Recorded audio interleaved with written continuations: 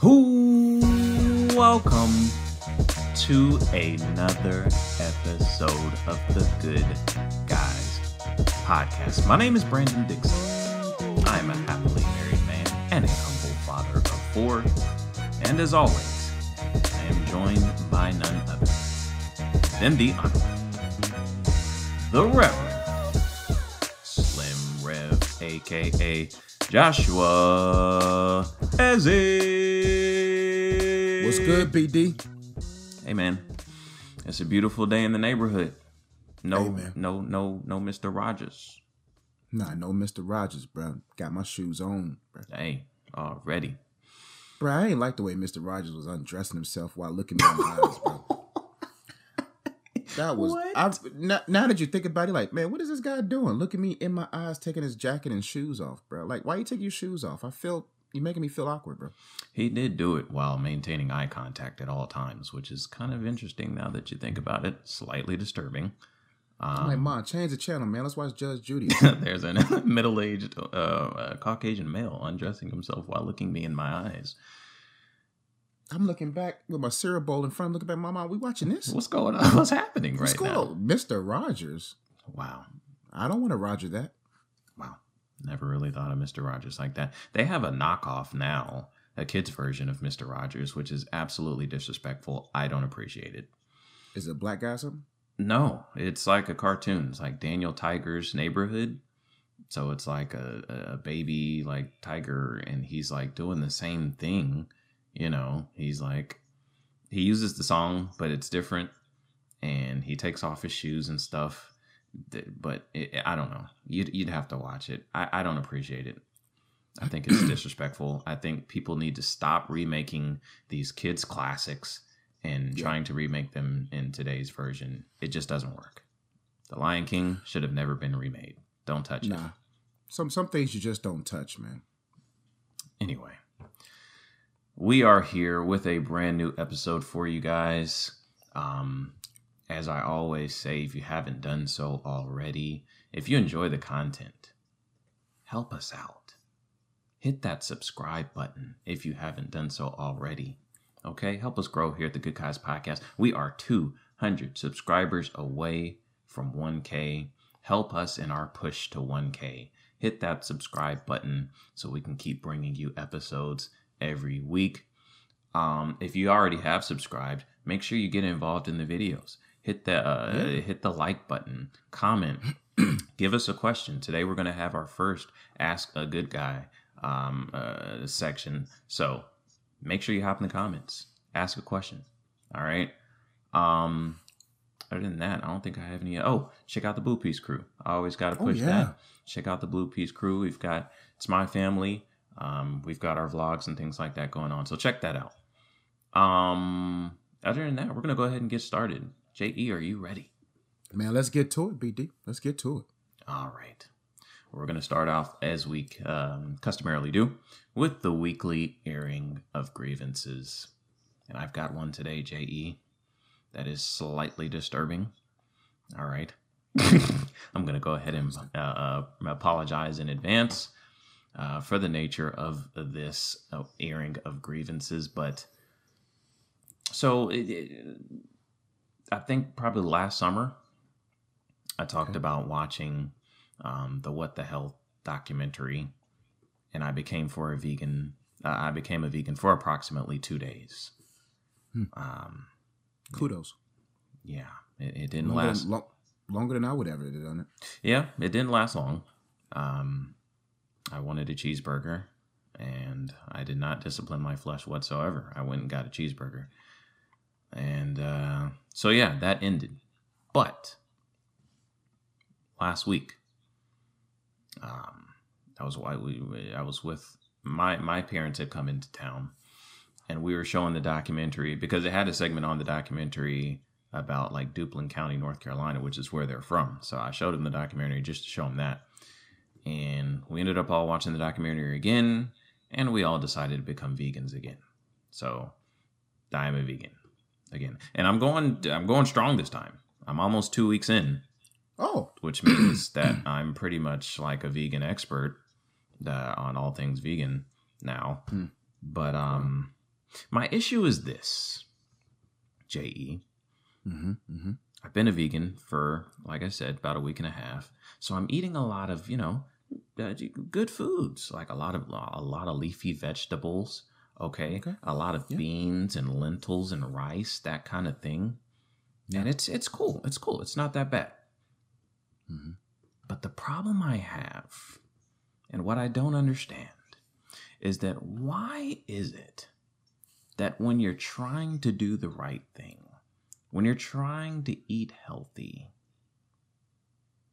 you end up with the most awful, insidious, just evil gas. Yeah. I mean, you normally, okay, we all experience flatulence at one point or the other. Okay, it comes here and there. But when you're eating healthy, when you're eating a bunch of vegetables and beans, it's just there's levels to this thing. It's another, and it's not even like the loud ones that, just like, and everybody knows, like it's those just quiet, just the silent, violent killers. That's what it's like, a poisonous gas, just nobody knows, but it's those ones, J.E., that will clear out an entire section of a house. I'm clearing out the whole downstairs, J.E., and it just doesn't stop. It just keeps going. And I'm like, why? One of the main reasons why I'm trying to do it, I want to be healthy. I feel like, God designed our bodies. I'm trying to eat the natural foods that you designed our bodies to run, well off of. And it's like I'm getting punished in return. I'm sure the long-term benefits will be great. I'm sure I'll see, the return probably in my 60s and 70s, and that's great. Okay. But right now, number one, I can't have chicken. Okay. That's a problem. Yeah, and it's a struggle. But number two, I am constantly gaseous clay. And I don't understand. It's like I'm the greatest of all time. Ooh, not in that arena. And that's not the arena that you want to be, the world's greatest. No. I'm the world's greatest. You don't want to be that great at that, BD. Man. So that's my airing of grievance, J.E. I'm trying to do the right thing. Why is it that when you eat the right foods, it's like a gift and a curse? Like, have you experienced? I know you've had your, as Slim Rev, you've had your times when you ate healthy experienced. Have you experienced the same thing? BD. There's nothing worse than being bloated. See, there's a friend that sticks closer than a brother. Okay. And that's your stomach. Right. And I think when you have built up a camaraderie with you and your stomach has been used to great, succulent, oily, fatty, juicy foods. Right. And then you make a decision without talking to your stomach. And then your stomach's like, oh, word, that's what we doing? Right. Small intestines, large intestines, that's what I need for you to do. Mm-hmm. He didn't even have a conversation with us, letting us know that he's going to start eating a bunch of veggies. So what I need for us to do, we need to revolt. I think sometimes we make decisions without our nearest and dearest friend, bro.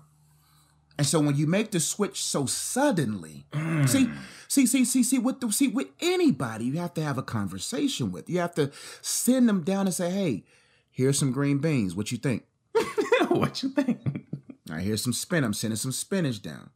But when you're sending all of that and you ain't sending the stomach no chicken, no burger for weeks, they're going to be like, you know what? Oh, that's what we doing? Right. So what I think it is, man, you have to subtly you have to subtly go out on the break. You see what I'm saying? You have to suddenly, you know what I'm saying? They done took transition away, bro. We can't even talk about transitional offense or nothing like that, BD. Hey, bro, it's a transition. But you got to, just got to go out on the break, man. And but what I'm trying to say, man, hey, man, there ain't nothing worse than being bloated, man. I just realized there's just certain foods, even on the healthy side that are just not tailored to me, BD. And or we got to start talking to our moms, man. See, what I think we're doing when you go vegan, you go commercial vegan. You got to ask your mom, how long do I soak these beans? See, with the beans, I got the beans in the can. That's probably where I'm messing up. No, that's where you're messing up. You got to soak them things overnight, BD. You got to get that good brown rice and learn how to cook it right and simmer it right, BD. Trust me. I had the conversation, bro. Okay. But honestly, BD, there ain't nothing worse than being gaseous clay, BD. That'd be nice. I'm like, man, I'm bloated again, bro. Bruh, every night. And I'm like, bro, I got a wife, you know what I mean, that has to deal with this. There's nothing worse than being under the sheets. See, you disrespectful Dixon, BD. You a disrespect. At least I have the decency to remove myself. Bruh, I tried, man. Like one time I just had to stop, drop, and roll. Like I just had to roll out the bed. She was like, what are you doing? I was like, babe, trust me. I just saved your life. And she watches you roll out the bedroom door, crawl. But there's nothing worse than being locked. There's BD, when you're locked by bloatation. Right. Man, it is like crawling out of a fiery house, BD. Because when your stomach locks up, and bro, you it's the worst is when you walking out of your sleep, bro. And I'm in the fetal position, but there's no worse pain than extreme bloating, bro. Cause it,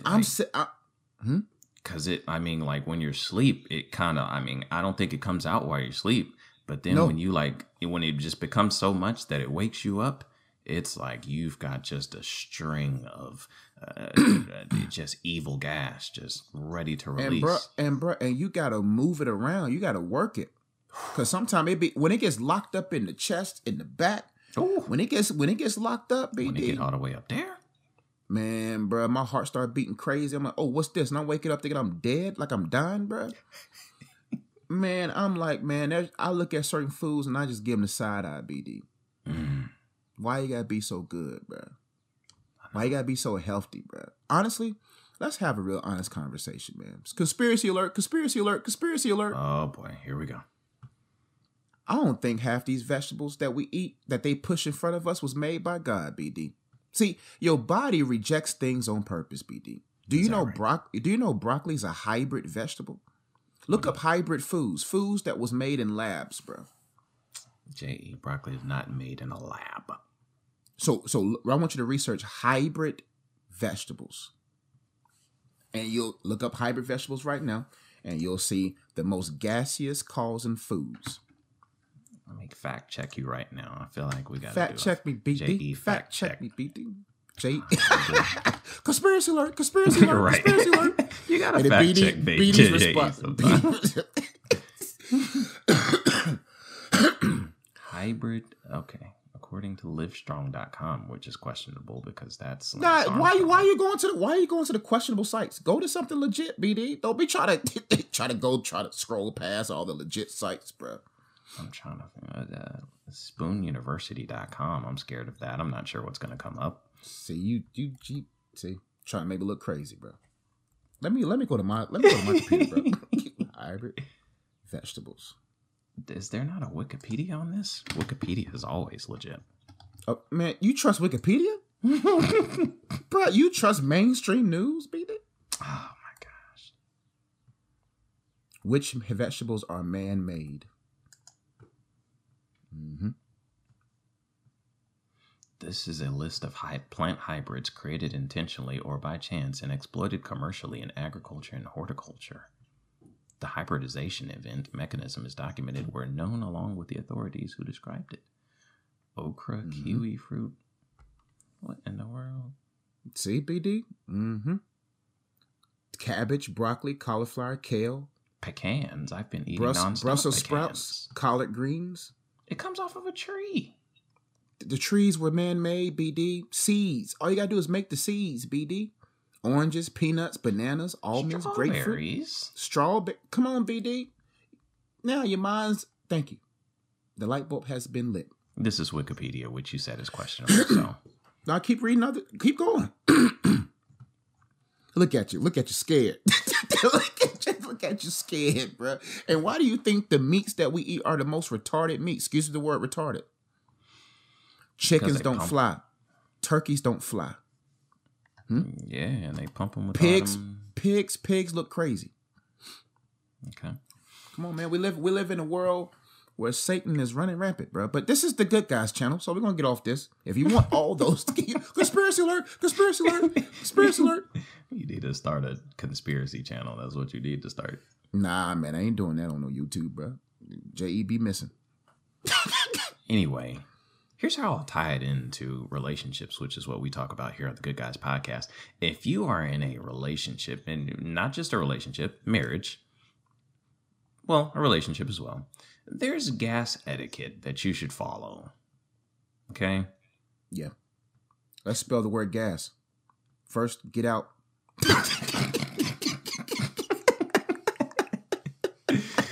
That's a good number one. Get out. And surround. Oh, the surround starts with S. Yes, it does. Make sure you have the right things around you. Water, because you might be on the ground for a long time. You sip water. You got to make sure you have water around you. Make sure you have some type of device, because watch a movie, because you're gonna be there for a while. S.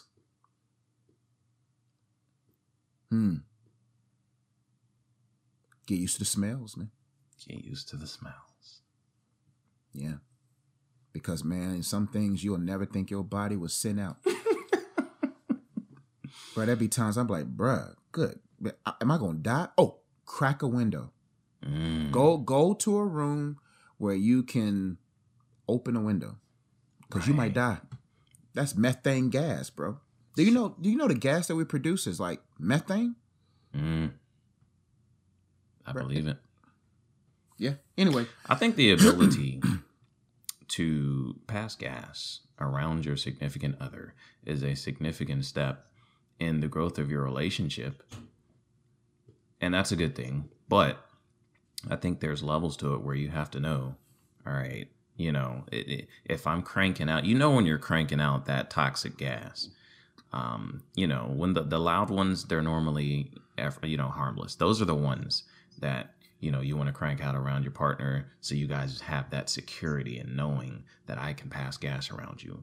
But if you're cranking out those silent methane toxic, situations, you have to use etiquette, okay? Because that's how you could ruin a relationship in its infancy stages, okay? If you're cranking out it like that, you guys might be perfect for each other within God's will, for each other, purposes align and all of that. But if you're cranking out that kind of gas and it's too early in the relationship, you can ruin the will of God for you guys' life with that kind of gas, okay? So you want to step outside if possible. You want to crack a window. If you're married and you're cranking out that kind of gas, look, don't let those go in the bed under the covers. Man. Right, no. Stop, drop, and roll. Stop, drop, roll. Get out. Make sure you have the right things around you. Whatever else what S was. Oh, well, bro, first off, there is nothing worse. We're talking about for those in the dating phase. Right. Bro, you got to find ways to get out, man. Because sometimes when your stomach locks up, because when your stomach locks up and you make the wrong move, it's a wrap. You gotta know how to get out of the conversation. You get to the nearest bathroom. You know what I'm saying? I don't know how y'all women hold it, man. Y'all hold gas for the whole dating relationship. Right. Us, I'd be like, oh yeah, I gotta go wash my hands. You gotta come up with something. Oh yeah. You gotta come up with something, because boy, I'm about to light this whole restaurant up. It's about to light it up, BT. But yeah, man, it's one of those things people don't want to talk about, but you gotta be prepared for. When you go out on the break of going from eating unhealthy to healthy, make sure you have the conversation with your stomach. Send it down there slowly, man. Don't just hit them hard like out of nowhere. They're not used to processing those kind of foods. They're used to processing heavy artillery, meats, you know what I'm saying? Milks, cheeses. You send down vegetables, and them vegetables got all those chlorophyll and green things in there, and your stomach's like, what is this? it calls a reaction that your stomach's not used to. So you just gotta send them down slowly, man. Okay. And also watch out for those hybrid foods, man. The devil's been in the kitchen. I don't know what to eat anymore. Told you. Anyway, we're gonna keep it moving into the main topic of the day, and we've got a good one today. It's definitely a major topic, a major issue that a lot of single people deal with, and so we're gonna tackle it here today.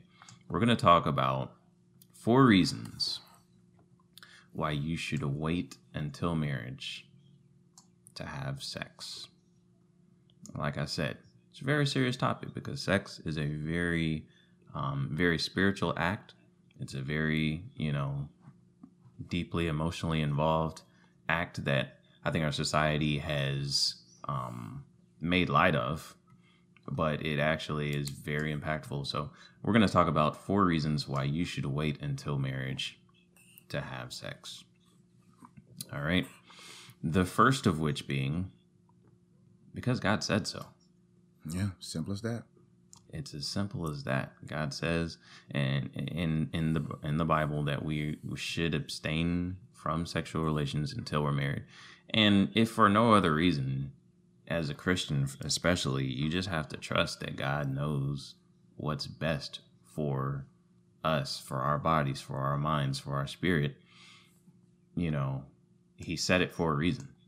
So I'll let you expound on that one, J.E. But I mean, and we'll talk about more reasons in depth. But the first one, because God said so.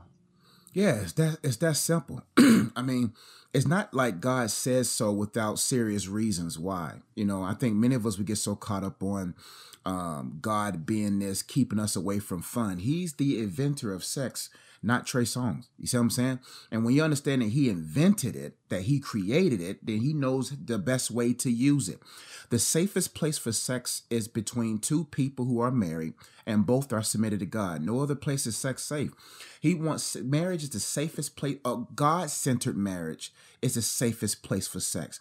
Not even 2 married people without God, sex is not safe there, because the man may look for sex somewhere else. The woman may look for sex from somewhere else. But a God-centered marriage is the safest place for sex, because God is in the midst. Sex was meant to be the last gift you received on your wedding day. It was meant to be the last gift, the only gift that God gives, the last gift that God gives couples, because he knows that when because he knows that engagement between the male and the female and the man and the woman, the husband and the wife, is in the right environment. The marriage where God governs, the marriage where God rules, the marriage where God is in the midst of. And when both people are making love and not lust, it's because they both have been engaged or embraced the love of God. See, perfect love casts out all fear. When a single man and a single woman has both been embraced by God's love, then they know how to make sacrificial love. Because in marriage, you're not going to always want to have sex. Contrary to popular belief, you're not going to always want to, because the lust is out of it. So we have been programmed from the lust side of sex, the perverted version of sex, which is lust. So what we do is when you're dating, when you're meeting somebody or whatever, it's more electric that way, because there's no commitment. There's the car sex. There's the airplane bathroom sex. There's the kinky sex. There's the we about to get caught sex. It's something about almost getting caught or doing something the wrong way that makes it more electric, that makes it more enticing. That's the wrong type of environment for sex. Right. But when sex is in marriage and lust has been taken out of it, now here comes the real challenge that I have to love make. I have to make love. And when you have the love of God in you, you have more, you have not empathy, but you have understanding that sex is deeper than just a physical act. Look, I love this person. I want to be one with this person because I'm one with God. You're not going to be one with another person if you have yet to be one with God, because he's going to be the one that shows you what love is, because he's the architect of this love. And that's a crazy point that you made about how, and that's how our society has just kind of like perverted active sex to where like when you're having sex before marriage, it is like, it's that lustful sex. It's that, I'm doing something I shouldn't be doing, and there's that excitement that comes from that. But it's like, that's really not how sex is designed to be. It could, because like you said, when you're married, it is different. It's a different act. It's a spiritual act. It's love making. And a lot of people, when you're having sex before marriage, you have that rush, you have that, that feeling. And then when they get married, it's different, because like you said, there's other things attached to it. There's discipline, there's sacrifice, there's, living with that person, seeing their best and their worst. And then you're setting all that aside and still making love to that person. And, it's different. It's different from the type of, sex that you have outside of marriage, but it's good. And that's how it's supposed to be. It's a lot like, when I'm reading into becoming, a vegan and things like that, people talk about how, when it comes to your food, the foods that they like, the McDonald's and the Burger Kings and the fast foods of the world, they're pumped with so much, sodium and salt and things that like make you, like, they stimulate, your taste buds in a way that they're not even really designed to be stimulated, like beyond what they need to be stimulated. And so we get desensitized and feel like that's what food is supposed to taste like. Those are the things that I'm supposed to experience when I'm eating food. When in all actuality, the more healthy foods that God created, like the plants and things like that, they don't like hit your taste buds like that. But your taste buds aren't supposed to be like overly stimulated by that food. So your taste buds can be used to the healthy food, which is actually good, which is actually nourishing for you. Mm-hmm. I liken it to like, eating a meal of, marriage within sex within marriage, like a chicken breast, broccoli, and brown rice dinner, right? Mm-hmm. It's not going to taste as exotic and it's not going to hit your taste buds like, a Five Guys burger with fries. Whew. But it's better for you. It still tastes good. Not the same kind of, it doesn't taste as good as a Five Guys burger with fries, but it still tastes good and it's better for you long term. It's healthy for you. It's good for you. You can't eat a Five Guys burger and fries every day. It's going to kill you. Same thing with sex. You can't just be out here having sex all willy-nilly, giving parts of yourself to different people. It's going to kill you. It's going to kill your purpose. It's going to kill, the destiny that and purpose that God has for you. And that's how it is, man. They advertise the like with fast food, they advertise the look of it, the taste of it, but they never advertise the results of it. Right. You never seen a sex commercial or the innuendos talking about the divorce rate or talking about the cheating, talking about the lack of self-control. They're not going to advertise that because the devil consumes himself, wants us to be consumed with immediate satisfaction. And that's what happens. That's why the Bible says don't awaken love before it's time. Because if you awaken love before it's time, you're going to realize that you're not mature enough to manage what comes with that. See, when you awaken something like these young kids or people in their 20s or anyone, when you awaken that part of your body and your body now registers that person as this is the person I'm supposed to be with, all of a sudden now you all caught up in the feelings, but you're not mature enough to manage those feelings. And that's why I have here, like, making love is like being fit. Making lust is like being unhealthy. Like it takes discipline to be fit. It takes discipline to be in shape. It's easy to go out there and have sex. That's why the enemy wants it out there in the streets to be advertised as something so enjoyable that now when you're waking your body before it's time, not even God himself, and I'm not saying I'm not putting limits on God, but once those things are awakened, it's going to take extra work you can't undo what you have first done. Sometimes you can't undo what you first done, because once you do it the first time and been experienced with it, now your eyes are like, oh shoot, now you're open to a whole new world. That's right. And like, some actions that we take, God's always going to forgive us. Oh yeah. He's going to forgive us, and there's always a new start for you. There's always fresh beginnings, but the consequences Ooh. are going to be there. Man, God, listen, let me tell you something. God, listen. God, like BD said, God can forgive you for anything, man. But one thing God never does, he never takes those consequences away.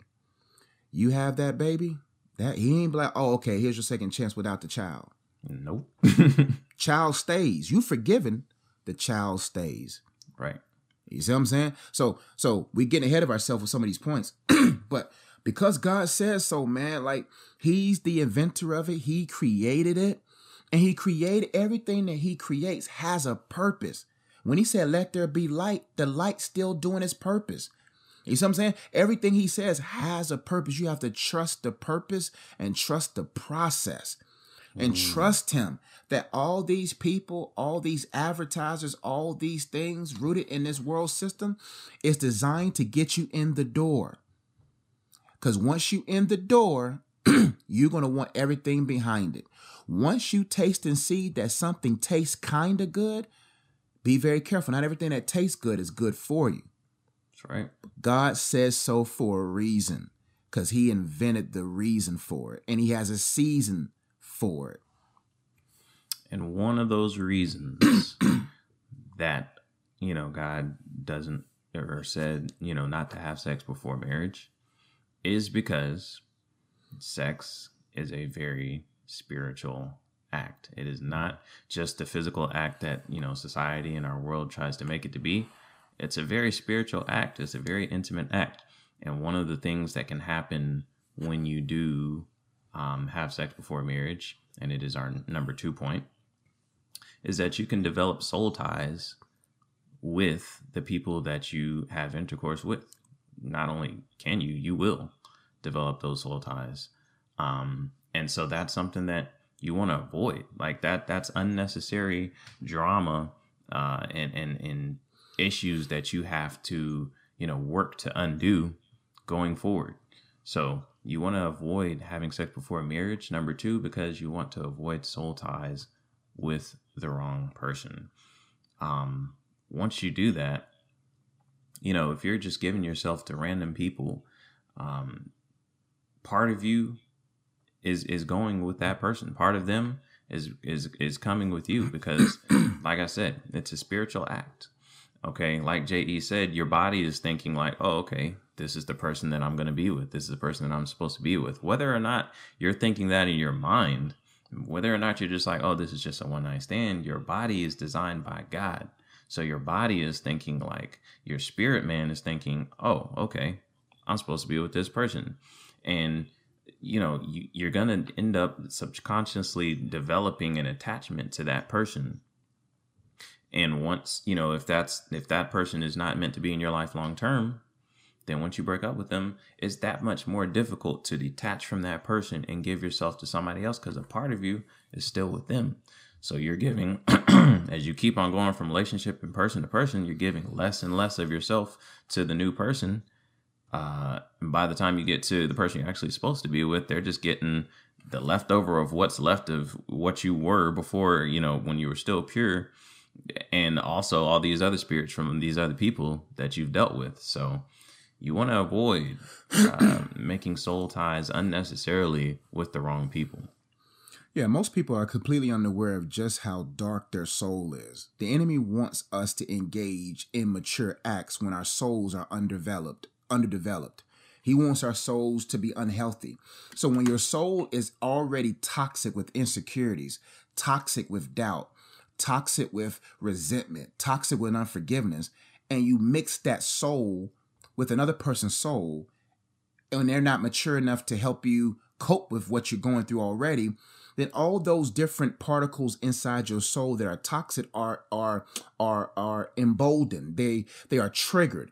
And all of a sudden, once those things are triggered in your soul, now you have, like BD says, a subconscious or a conscious effect of attachment. Because now, if that person moves on, now your insecurity's triggered. Now everything that man does, he done got married, had 2 kids. Now you're triggered emotionally because you thought he was the one, or vice versa. So all these things, because our souls have been underdeveloped and hasn't been matured, when you start doing mature acts like that, then all of a sudden now you're confusing yourself. Now all of a sudden now you're deeply soul tied to a person that was never meant for you. And the enemy loves and most things, when I say the enemy, most things that he attacks people with, he doesn't individually attack. Satan himself is not omnipresent. He operates in a well-developed system, a system like a computerized system. He utilizes social media, utilizes movies, utilizes all these things to send innuendos into your subconscious mind to trigger you to try to engage with what has been advertised. Then when your soul is not mature enough to recognize the innuendos, now you try to go through or in people's windows to make things happen. Then when those things happen, now you have these soulish responses, and all of a sudden he knows all I got to do is get a bunch of people whose souls are underdeveloped without Christ's sanctification in it, people engaging on these different acts, and then once that person acts away from the situation, now I can have this person always affected by what this other person does. Because one thing you're never going to forget is your first time doing anything. One thing you're never going to forget is any significant moment. You're going to start comparing sizes. You're going to start comparing movements. You're going to start doing all these different things because your soul is connected. That's why God wants your soul first. So when your soul has been developed, your soul is your mind, emotions, and will. In your mind are your thoughts, perspectives, are your what else I got in my book? What you know about life. A lot of different things within your soulish realm in your mind. And so when your mind has been confused and your emotions have been triggered, you start making physical actions. And then people don't understand, like BD said earlier, there's levels to this. And when your deep, dark soul gets connected with the wrong person, whatever that person does, if they were significant to you, you are affected. That's why it's best to just wait till marriage, because then you'll be prepared for the right one that's able to guard your soul. You're not looking through his phone. You're not wondering where she's at. You're not insecure. You're not afraid that she might leave. You're not able to correct her and wash her with the word because you're afraid if you tell her the truth, she'll leave because every other girl left. You got to be able to be your own individual, solid in God, so that you're able to hold your position well and not have insecurities of she might leave, he might leave, or all these different things, because you're still soulishly connected to someone when you were 17, 22, 26, etc. Absolutely. And that's leads into our third point, as far as creating those soul ties with other people and sleeping with other people. What that does is that messes you up and confuses your body, for the person that you're actually supposed to be with. And that's number 3, to avoid confusing your body, and avoid, making unfair comparisons to the true love of your life. That's something that happens when you end up, sleeping with multiple people. When you're sleeping around, like J.E. said, you're getting all these different experiences. You're getting all these different spirits attached to you. By the time you get to the person that God has for you, you have a lot of other factors into the equation that you're looking at when you're going through that experience with you've married this person. Now this is your wife, this is your husband. You're not going to just forget about those other experiences that you had. You're not going to forget about the other body types, the other, like J.E. said, sizes, movements, experiences. Like that stuff can bring, comparisons that don't need to be there. So instead of focusing on just making love to that person and connecting spiritually with that person, you're thinking about these external factors that shouldn't even be in the equation. Mm-hmm. It causes you to make comparisons. You're comparing the love of your life, the person that God has for you, to all these other people that didn't even need to be in your life at all. And sometimes that can cause, problems in marriages. They're like, oh, he's a good guy, but, the sex just isn't, it's not, what I thought it would be. It's not, it's not all of that. He's not like this other guy. The other guy was cheating on you. The other guy, wasn't loyal to you. The other guy wasn't treating you good, had no relationship with God, wasn't ready to water you with the word, like none of that. But you're comparing one aspect of it to, the sex life within your marriage. And that's completely destructive, and it's unnecessary. And sometimes that happens whether or not you realize it. Even if it's subconsciously, you're comparing them, to your past experiences, and that just distorts your view of the spouse that God has for you. And that's real. That's why we're reiterating that there's levels to it. And love making is seeing beyond the flaws, seeing beyond the work, seeing beyond the argument from yesterday. Love keeps no record of wrong.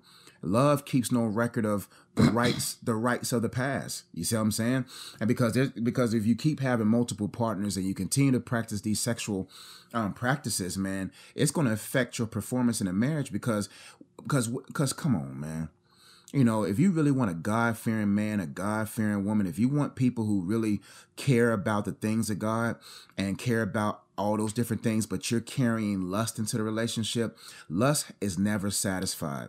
So it doesn't matter if your wife is actually throwing it back really well. It doesn't matter if your man is a pretty decent size.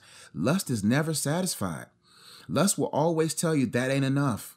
Right. Because the moment lust will always look for reasons to look away, to look outside of your marriage. Lust will always be like, oh, y'all got in an argument. Remember Jimmy back in the day? His car only had 3 wheels, but he never argued. You know what I'm saying? Now you start thinking about old past things because you forgot marriage is work. If you think that sex is going to save your marriage, you think sex is the number one flotation device that keeps your marriage afloat, you're lying to yourself. Mm-hmm. If you thinking that sex is going to be amazing, what I'm talking about, and if you have a lustful heart, it won't be amazing in marriage if lust is the reason. If it's always about selfish, self-seeking satisfaction. See, sex in marriage is about selfless love. It's about pleasing the other person without expecting pleasure. Now, because when you do that, when you have that mindset, you're going to be pleased right back because your wife or husband's going to feel genuine servanthood. They're going to feel like, oh, you don't want nothing from me. You want to please me. And people are afraid of that, so they want what they want. Let me get this off. Let me get my rocks off. Let me just get mine. Versus, you know what? Love is about giving. Love is about service. Love is about taking care of this person without expectation. Let me say something real quick. Go ahead, BD. I'm not even trying to be funny. I feel you, BD. Mm-hmm. But God says it in the Bible. It is better to give than to receive. It's better to give than to receive. Now that goes across the whole spectrum of marriage, right? So just period and life period. Like it is literally better to give than to receive. When you are looking to bless other people, monetarily, that you get the feeling and fulfillment that you get from that is better than receiving money. It is. Mm-hmm. When you're receiving money, it's great, but you're always going to want more. The only thing that's really going to satisfy you is being in a position to bless other people. Yep. In marriage, the same concept applies, whether that's, giving to your wife, like, hey, how can I serve my wife? How can I, be a better husband? What can I do for her to make her life easier? How can I assist her? That's how you really get satisfaction and enjoyment out of a marriage. Like, it's not, hey, what can she do for me? What can he do for me? You won't be satisfied within that marriage. You'll always be looking for something else. Same goes for sex. It's better to give than to receive. When two people are looking to give to one another within that act, it's going to be more enjoyable for both people. Like I said, it's a different kind of pleasure and enjoyment than the sex that, like I said, society portrays. But that's what will really, truly satisfy you. What we come into marriage with and what we are fed by society, that kind of lust will never satisfy you. That's why you see so many marriages where, somebody's cheating or somebody's looking at pornography and things like that, because that stuff never satisfies you. When you're looking to get from it, when you're looking to fulfill your fleshly desires, it's never going to satisfy you. You're always going to want more. So if you're coming to marriage and you're trying to fulfill those lustful desires, it's not going to hit for you. it's not going to slap like you think it's going to slap. You're going to be like, I need more. I need some pornography. I need to go find, somebody on the side because she's going to do the things that, I feel like my wife should be doing. But it's not going to satisfy you. It's not going to satisfy you. So, yes, it is better to give than to receive. And that's something that, we just have to incorporate in life, period, in marriage, in all aspects. And yeah, man, don't be confused by people compromising for the max contract. Because most people in dating relationships, they only compromise and have sex because they want that max contract. They want marriage. They want this. People will do whatever to get what they want. And you have to understand that once you get married, there's a wife is different, man. Right. A wife is different than a little girlfriend that wants to make love with you or make lust with you because of your name, because of who you are. Right. Or that man that's pursuing you because he want to lock you up in the hood to make sure nobody else get a baby and make sure nobody else wants you. Right. A husband and a wife are different entities. They are different individuals. There's nuances in marriage. There's sex is not going to always be on demand in marriage. People are tired. People get into marriage thinking their husband gonna be a jackrabbit. Let me tell you something, ladies. Sex is mental for men in marriage. Contrary to popular belief, you think men want sex just to be wanting sex. No. When we tired, when our minds are bombarded, we're not gonna be like jackrabbits. And when we get older, you know what I'm saying? So what we're trying to say is it takes work. Because y'all hit y'all's prime later in life. Our prime's gone. This is true. Our prime's so when y'all want it, it's a sacrifice sometimes for us. We be like, you know what, man? I'm tired. And vice versa. Vice versa. But that's the nuances we're talking about. But if you think in lust, you're gonna make your wife feel the pressure to do it. Make your husband feel the pressure to do it versus it being a pleasure to do it. You see what I'm saying? And so what we're trying to say is, man, that you don't want to get to a place where you confuse your body and your body has sexual partner registrations in your body, registered sex offenders, you see what I'm saying, in your body, saying that, oh, but I thought Jimmy was your husband. Oh, I thought Chelsea was your wife. And all of a sudden your body's confused because they're like, well, it just doesn't fill up the walls like Johnny did. Or she's not as skilled as Sally was. So who is it? Who is our sexual partner? All right? And also it sets you up, what's the second part? That you don't make comparisons, man. That's the worst thing you can do to a wife or to a husband, is to make them feel that they can't fill up the walls, to make them feel that they can't make you feel fulfilled. Right. You have to get to a place. We're going to get to that. I have some points we don't even know about real quickly of how to stay pure after you have been impure. What do you know what I mean by that? Let's get to the last point, BD, because the last point's pretty quick. Yeah, so the last point is, we've talked about, the spiritual aspects of it, but there's also just a common sense, just a physical aspect to it as well. Why you should not have sex before marriage, and that is, look, STDs is rampant out here. Yeah, man. All right. You could end up having an unexpected pregnancy. Look, children are a blessing, but hey, when they come before the time, when they come outside of, a marriage, you don't know what that other person's going to do. So you could end up being a single parent, you could end up, and that takes your focus away from what God's purpose for you was. So these are just things that, look, these are things that, and that, like I said, God designed this. Okay. God designed our bodies. God, before we were born, he planned out our lives and what our purpose was. He has a perfect will for us, but we can throw wrenches, in that by making decisions that, like I said, like we talked about early in the podcast, he'll forgive you. And that doesn't mean that, his will for your life is destroyed.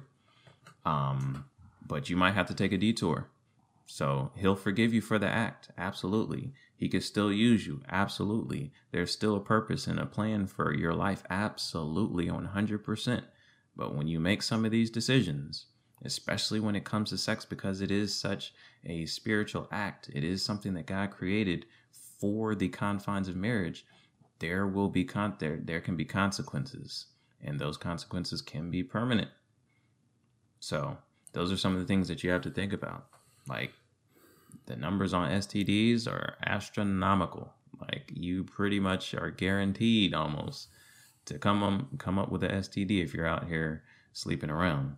And likewise with the pregnancies, like I said, children are a blessing.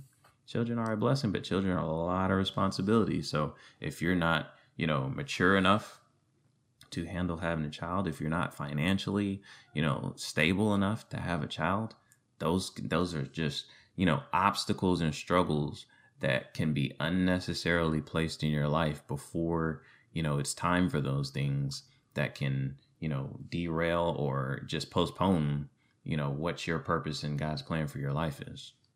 Yeah, man. That's why marriage with two people submitted to God is the safest place for sex, man. Man. It is the safest because you don't know what the other person is going to do. Because if you married to the wrong person, that person still probably got a whole roster in his phone. She probably still got emotional issues, emotional wounds in her heart. And so that's why it's important to understand what sex was designed for. Sex was designed to bring couples, bring a husband and wife closer together, to also produce godly seed and to enjoy. And if you do these things outside of its proper environment, you will suffer the consequences of it. Because if you have a kid with the wrong person, that man can up and leave. That woman can be crazy. You really want to be in that child's life, but she wants to control you because she's emotionally wounded. So she's going to try to manipulate you because she don't want to see you happy. And that Jezebel spirit in her wants control. So she knows how to control you through your child. And that's why I always start 3 or 4 moves ahead, man. Like I can't imagine what some people are going through right now, man. And as some of y'all are watching this right now, and you like, man, and I wish I heard this years ago. But God is good, man. God can redeem the time. God can help you. You just got to make sure you understand the importance of discipline going forward, understanding the importance of the divine support going forward, and understand that this society that we live in is perpetuating this type of philosophy or propaganda to get us in situations where we are overburdened with consequences. Like, imagine, I promise you, there is not a person or a sexual act that is worth these consequences. It's not. It's best to wait till you're married because, number one, you know that person's a solid person. When you wait till marriage, that's a solid sent person by God. So I'm good. Number two, you know for a fact that you are all the way prepared for it, right? F, you know for a fact that you're married to the right person. That's your friend. And E, you know marriage is safe. You know when you prepare for it is safe, it's when you can actually enjoy it without error. You see what I'm saying? Marriage is safe because you know that person is solid and sent by God. You know marriage is safe. You know you're ready for it. And you marry is when you know you're all the way healed. F, you know for a fact because that person is a friend to you. And then you know for a fact that you're empty of all resentment. And all of a sudden you get to enjoy it without error. I'm telling you, there's a lot of consequence that comes outside of marriage. And I hate to think, like my mama would say, because I don't got time to be itching. Listen, we already talked about gas before. I don't got time to have gas and itching too. Ooh. And I got to worry about baby mama drama. But real quick, man, before we go, quick points. How to stay pure going forward. I know we talked a lot of points about this, and I know a lot of people are watching this with a little bit of not triggered in a bad way, but just triggered emotionally. You're emotional. I understand that you have had partners and all that kind of stuff, but how to go pure going forward. And I also have a book that will help you all untie soul ties. Real quickly, get this book right here. The Purpose of Freedom, How to Untie Soul Ties and Uproot Strongholds. It goes a little bit deeper on soul ties for you and helps you process it. But to help you right now, how to go pure going forward, so that you can be purified and ready for a relationship or to avoid the propaganda of society getting your pants off. Number 1, P, discover your purpose and dive deep into it. What kept me pure? These 6 books came out of These books came from sexual frustration. I'm joking, but partially true. You see what I'm saying? You don't produce 1,400 videos, 6 or 7 books, card games out of nowhere. It distracts you, you see what I'm saying, from getting into impure situations. Discover and dive deep into your purpose and also embrace the process of purity. If you've had sexual past in your past and you're like, man, okay, but you have to embrace the process. It's going to be difficult. And sometimes your past actions can lengthen the process. You have to be okay with that. If you did some deep, dark stuff, it's going to take a certain type of duration for that stuff to be removed. It's called common sense. If I had a paper cut and all I did was make out with girls or kissed a girl, a soul tie can be taken away that quick. But if you have 14, 15 partners and you got their personalities and your mind is all messed up, you got to be okay with the process. You got to be okay with being single for a longer period of time than somebody, based upon your cooperation, because you can have a sprained ankle, and if you don't cooperate with the doctor's orders, you're gonna have a longer recovery time, or you may recover improperly. But if you embrace the process, you may be put back on your feet quicker. But you got to cooperate with the process of purity and realize, you know what? I'm not ready for love. I'm not ready for somebody else, because there's been a crazy philosophy out there. The best way to get over somebody is get up under somebody else. That's stupidity. Because now you adding more garbage on top of the dirt than the garbage is in your heart already. So P, you got to discover your purpose and dive deep into it and embrace the process. You got to uproot the root reason why you're insecure or got into that situation. What is the root reason why you're practicing impure acts?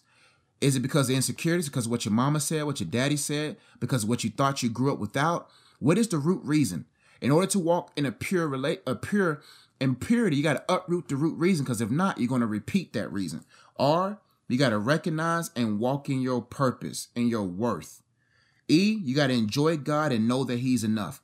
If not, you're going to be back in the rough doing dirty stuff. That's how you walk pure going forward. Recognize your purpose, embrace the process. Uproot the root reason and go into the real reason of your life. R, recognize your worth and walk in it. And E, enjoy God, know that he's enough. That's how you go pure going forward. And get the book, The Purpose of Freedom. It'll help you with those soul ties and strongholds. That's it, BD. Absolutely. And I'm glad you went over that there at the end. Because I know there's a lot of listeners out there who, look, society has made it to where, like, it's straight up weird, like, to be a virgin. Like, yeah, it's crazy. Like, in today's society, it's like you are like a dinosaur. Like, you're an ancient artifact if you are saving yourself for marriage. That's how bad our society has made it.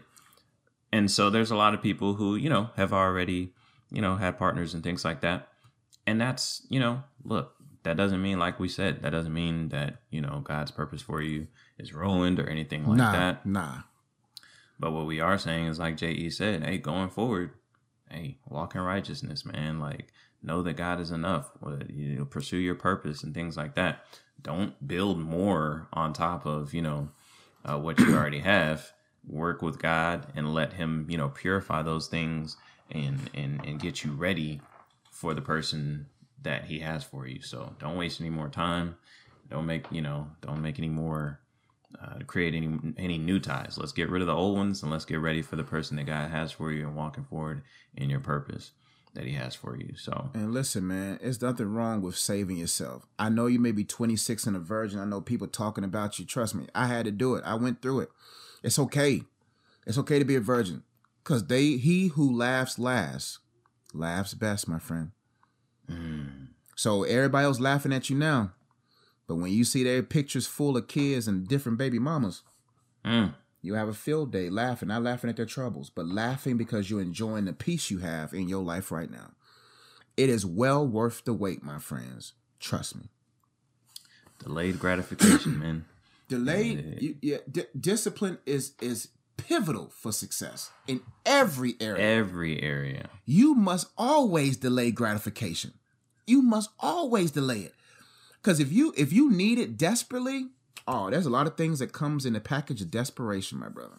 Exactly. All right. Well, that's all we've got for that. I hope that was a blessing to you guys. Hope that was added value to our listeners. If it did, definitely feel free to hop in the comments. Let us know what you got from this, from that particular topic. But we're going to keep it moving. And for the first time ever, we have an Ask the Good Guys segment. All right. All right. And I want to encourage you guys going forward. Hey, we say it every week. Hey, shoot us a question in the comment section. We read our comments. We try to respond. But if you have a question that you want us to talk about on the show, shoot it to us in the comment section, and we'll do our best to pick a question and talk about it on an episode of the Good Guys podcast. So we've got one today from Monique. And I'm sorry if I'm saying this wrong. Fagon. I'm going to go with Fagon. Yeah. That's closer. That's better. We're going to go with Fagon. Yeah, we'll go with Fagon. And the question that she has is, I'll just read her comment. Love the vid as always. So informative. I would like your opinion on this. What are your views of a married couple, where the woman earns far more and the man basically collects a little above minimum wage? I would guess that the wife is the breadwinner. Mm-hmm. And J.E., I'll let you start off answering that one. But yes, the wife that would make the wife the breadwinner. Yeah. J.E., how do you feel about that? Yeah. There's two stages. If you're in a dating relationship, I would give pause. If you're married, you got to continue to cause. Let's start with the dating relationship for those who are dating. First off, let me tell you my story. My wife makes more money than me. But the thing about us being in a Christian, God-centered relationship, her bringing more money doesn't remove my position as the head of the house. You see what I'm saying? So when you have a biblical perspective, there's certain things in the Bible that supersede certain things. So my position as the man or the head of the house supersedes who brings the most money in. Now, I bring money in, don't get me wrong. So there's a difference between this gentleman. We'll talk about that later. So it's not like I'm bringing significantly less, but she brings more. But the good thing about my wife, she doesn't allow that to get into her mind or feelings to dictate or try to gain control of the relationship. But also, I have good financial stewardship. See what I'm saying? So as long as the man is financially stable and secure and is a good steward of what is brought in, the woman won't question him. See what I'm saying? So there's going to be a lot of couples, relationships or marriages where the man or the woman makes more money than the man. But the man should not let that attack his ego. You see what I'm saying? Because if he's a man made by God, he is already a man that's able to steward money, who's not allowing that his wife makes more money than him to make him feel less than a man, nor will his wife make him feel less than a man because she brings more money. Now, let's get to the real. Not everybody's secure enough to handle that, young lady. Not every man is secure enough to handle that because he doesn't have a clear biblical worldview on who he is as head of the house. You see what I'm saying? Now, the importance is having that conversation, especially before you get married, because there's a lot of good men because we live in a society. Come on, man. We live in a society where a lot of women are entering into workforces that makes more than some men who are more handyman. He may have like men who may be entrepreneurs whose business is just getting off the ground, men who are mechanics, welders. You see what I'm saying? Those jobs have caps. There's a lot of women in our society right now who are gaining jobs that's making six figures. See what I'm saying? So those things have to be taken into consideration, and that's okay. Like my wife is in a field that has a higher cap than my field. You see what I'm saying? But I also have those entrepreneurial endeavors that's coming off the ground that's going to add, that adds to the pot. But if the man mentally cannot handle that you make more than him, if you're dating, then you got to give that relationship pause. If you have a man that's making less than you and y'all married, y'all got to have a greater cause to keep y'all going forward. The cause is this is a God-centered marriage. The cause of this marriage, the purpose that we're pursuing, is not about tick for tack and who makes more. It's about what are we doing together? What enterprise or empire are we building together? What, because it's all one pot. Right. So if it's two pots, then there's a problem. But if it's one pot and y'all have a purpose and a cause for the marriage, do not allow that to distract y'all from going forward. And if a man has an ego problem, he has to go to God about that. Keep making your money. You know what I'm saying? And give that concern of your husband to God. God, my husband's tripping. He's concerned. And that's where you start entering into the kindness category. The Bible says kindness heaps a coal of fire on a person's head, meaning it renews their mind. If you got a husband that's kind of frustrated, make sure the frustration is not coming from you, that you're not walking around the house belittling him, walking around the house talking about, we're not going to do this. If you allow that man to operate in his biblical role, even though you make more money than him, if you allow that man to have the right role in his house, even though you have a greater role that makes more money outside the house, there will be peace in the home. But if that man is struggling and y'all not married, then that man's not mature enough to be married to. Yeah, you said a lot of the points that I would advise somebody. But yeah, for sure, there's a lot of different roles that have to be filled within a marriage. There's a lot of different aspects of a marriage. So if you're in a situation where the woman makes more than the man, like J.E. said, in today's society that happens. There's responsibilities on both ends, and communication has to be open. Communication has to be clear about, how, I would have, communication. I would have communication with him. Hey, does this make you feel any type of way? That's right. I mean, just be honest. Yeah. See where he's at. If he's like some men, like, that'll really bother them. Like, some men are prideful, and they might not say it, but it might be making them feel some type of way, and that kind of stuff can fester and bubble up, and then down the line really cause problems. So you want to keep communication open, make sure that he's, I guess, like, okay with what's going on. And then also you just have to, like, establish roles. Like, so if the wife is in the position where she's the primary breadwinner, like J.E. said, his role, is he good at managing money? Is he good at taking that money and, hey, I may not be making much at my job, but I know how to invest in the stock market. I'm reading up on that. I'm reading up on real estate where we can put that money and it can grow, and we can, it's that, like, you can do those kinds of things if you're in a field where you're not making, you don't have the ability to make, as much as your spouse is. But that would be the main thing that you didn't already mention, J.E., that I would probably bring up, talking to the man more so, I guess, and to the woman in this situation. You got to kind of look at, like, what is he doing, like, with his time, like, when he's not working. That's right. What kind of things is he doing? Is he trying to better himself? Is he trying to learn, maybe a new trade? The job that he's working, is that something that he could look into, maybe doing and starting a business with that? Maybe he, is a handyman. Maybe he could start his own business. Is he, what I mean? Is he trying to better himself and increase, his potential earning, his earning potential?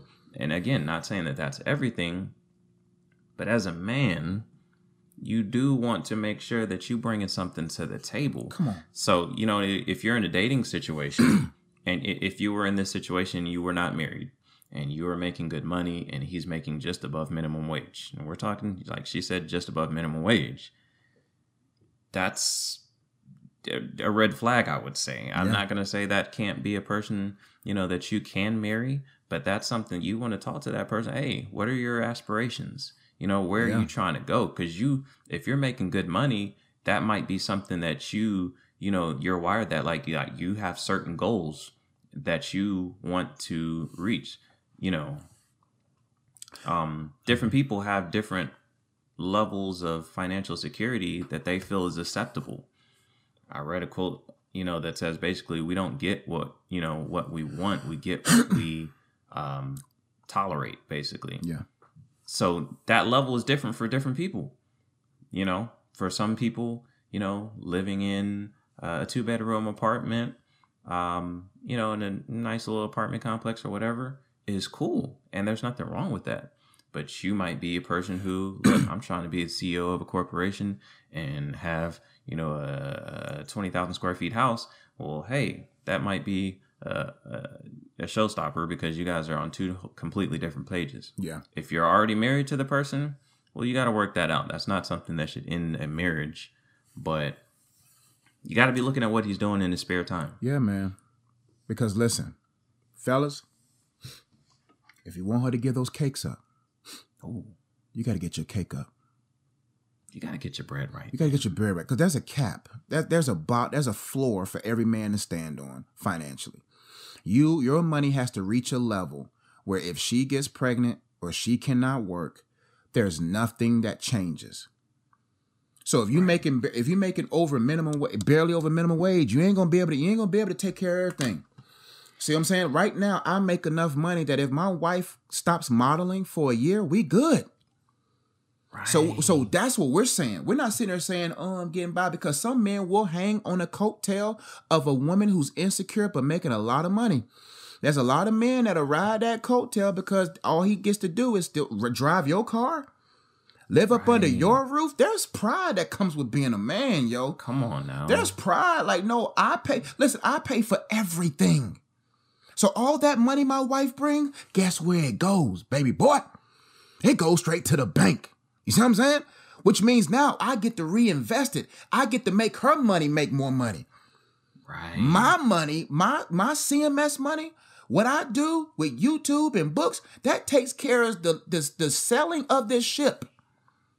So that, because no matter sick, one-legged, one-elbowed, I'm going to work. Right. If I'm in a wheelchair, I'm going to work. But a wife gets pregnant, she might not be able to. See, one thing about us men, a manly man, I don't care if we got coronavirus.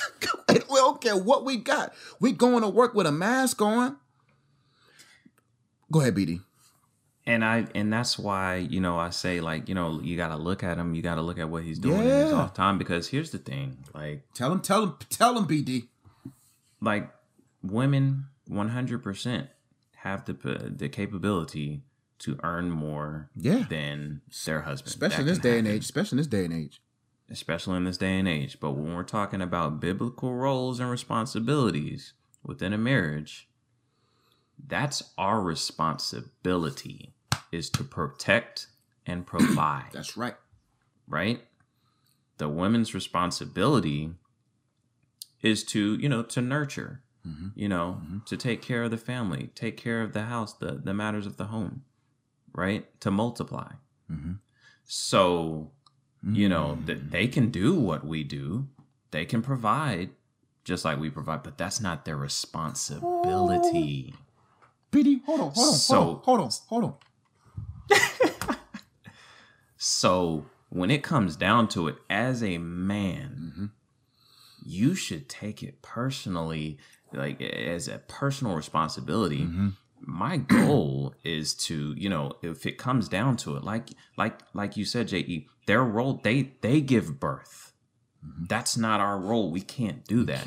So if you come across a situation where, she's pregnant, she can't work for a while, she wants to take care of the kids and nurture and instead of, throwing them out there in daycare, with people that you don't really know taking care of children. Not to say that that's wrong or anything like that, but if that's something that she wants to do, she wants to have that time with her kids and spend time at home with her kids, you want to, as a man, be in a position where she can do that.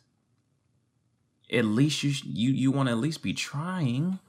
Mm-hmm. So, is it something that should end your marriage? Absolutely not. Is it something that should be a level of concern? Possibly. You should be looking at what he's doing. Like, is that something that he feels is his responsibility to provide?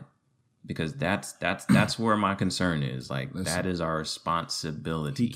a man cannot be a one-stream man. You got to have multiple streams of income, fellas, period.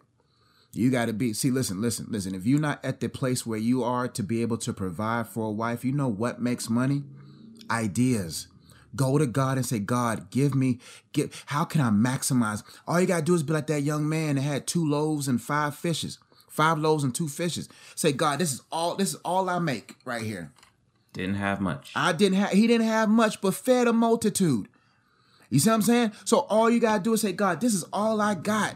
While your wife is sleeping. Now, there's been many a nights where I had to be like, okay, God, what I got to do? Right. We talking about like before, when I had the townhome before I got married. I was like, God, okay, I never been here before. And it's okay to be and feel the rise of insecure. Like, God, I never been here before. But God will give you ideas right now. Man, I'm so glad. I'm so proud of the younger J.E. The younger J.E. wrote those books, man. The younger J.E. started those YouTube videos in the midst of his fears. Now, it's providing. It's supporting. But if you only trust in that minimum wage job and that's all you do, listen, real talk, there comes a time where, men, you're only going to have 3 or 4 hours of sleep. Listen, if your man sleeps 8 hours, come on now. If your man sleeps 8 hours, the only time you sleep 8 hours when you got millions in the bank. The only time you sleep 8 hours when you can be able to take off for a year and things are still selling. Until then, when it comes to your responsibility, you better listen. What he makes a little bit over minimum wage. Where's his second job at? They got Instacart, they got Uber Eats. Bruh, it's a lot of ways out. Do you know when there was times where my wife couldn't work? Who was doing Instacart? I had one person I delivered groceries to. They watched my videos. I wasn't ashamed. Thank you for watching the videos. Here's your groceries. There you go. I am not ashamed to do what I got to do to make sure there's not shame in my house. Right. Woo. So yeah, that's what I would say. You know, I hear you. Yep, he's making a little over minimum wage. Got it. How many hours of sleep is he getting? Is he getting 8 hours of sleep? Mm-mm. If he's getting 8 hours of sleep and he's making just over minimum wage, I'm a little concerned. We might have to have a conversation. If he's not reading no books, mm-hmm. and he's making just over minimum wage, I might be a little worried. Is he in his prayer closet? Is he seeking God for ideas and inspiration on how, he can for increase? I'm a little concerned. And I'm concerned if he ain't talked to you about his plans. A man should be completely aware of the state of his marriage. He knows the money that's coming in. He should be telling you, this is what I'm doing. I'm letting you know. I'm making you feel secure that I'm on it. We may have to tread because we may have to tread. Ladies, you got to be okay with that. If something happened to your husband and he got laid off, but he's in the process, you got to get in the process with him. You see what I'm saying? If that means you can't get the Gucci bag, if that means if that means you have to not lower your standards, but lower your way of living for a season. Temporarily, not permanently, but temporarily, then you can't be like whatever. But at the same time, you should see it before he speaks it. You should see him working. Right. We're talking about those who are married. And if you were if that man wants to get engaged to you, and y'all ain't on the same page, let him keep reading until he catch up to the page you're on. Let him keep reading. Don't rush. Mm-hmm. Because I'm telling you, when you got that baby, you can't work. Everything, the light should still be going, no problem. Right. Because BD and I are firm believers that there's a bottom floor of finances that a man should bring in, and that should be the finance that covers every living expense. And if she got to give her car up, no, you give your car up and you take the bus to work. Right. You see what I'm saying? So even if no matter what level you got to lower yourself to, there's a way. And that means your commute is an extra 2 hours a day because you got to take the bus. Let your wife drive the Benz. Right. Let your wife drive the Tahoe. You take the bus. You ride the bike.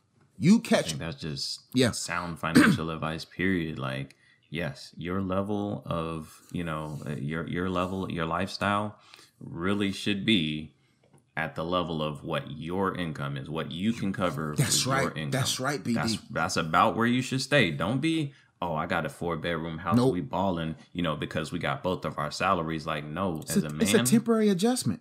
That's it. Yeah.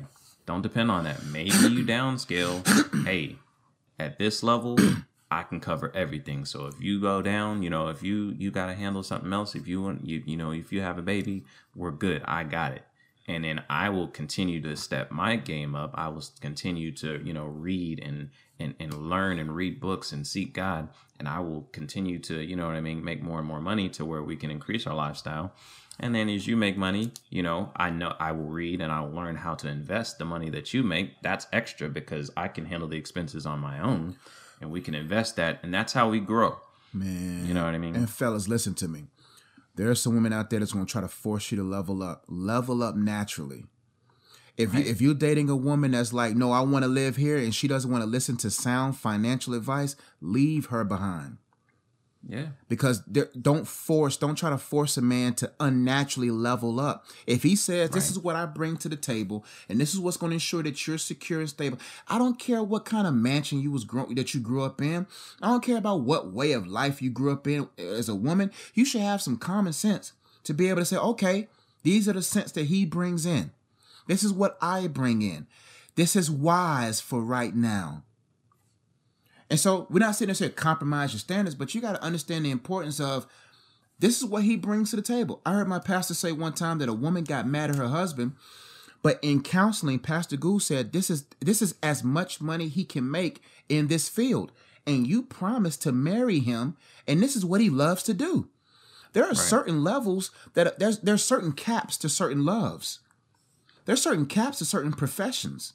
So if your husband loves to be a welder, and there's a ceiling of money that he brings in, and y'all talked about that, and you okayed it, and y'all was okay about it, 5 years from now, you can't get mad. If that's what he loves to do, and he's entrepreneurial with it, you can't get mad at that. If that's why what BD said is very important. Communication, communication, communication. Marriage is about a bigger cause. It's about a bigger and better cause. It's about producing godly seed. It's about being an example of what a God-centered marriage is about. It's much more than just what kind of house you have. There's a lot of marriages got big houses, great cars, but don't talk to each other. It looks good on the gram, but they sleep in separate rooms. It looks good in the gram, but that food, it goes cold because they're arguing the whole time, and the food is cold. So don't get caught up in living the life of the Joneses, because the Joneses are always not happy because we don't even know who the Joneses are. This is very true. Very true. Woo! Now, get your cake up, bro. She gonna get them cakes up. Get your cake up, fam. All right. Well, that's all we got. That's all we got. No this or that, or we would be here for 2 hours.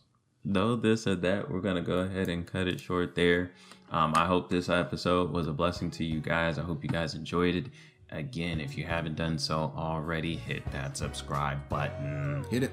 All right, help us out. We're trying to get to 1K. We need 200 more subscribers. Hit the subscribe button if you are watching the Good Guys podcast, because I know y'all are out there. Mm-hmm. We have this thing called analytics. We see it. We see it. We see everything. That's right. But anyway, hop in the comments. Let us know what you got from this episode. Let us know what your opinion is on the waiting until marriage. Let us know what your opinion is on the income debate. Where you stand on that. And flatulence as well. Let us know. Is anyone else there? Are any of our listeners a vegan? All right, help me out because I'm struggling, guys. Flatulence, it's a real deal. Okay. Other than that, I don't think I've got anything else to say to the people.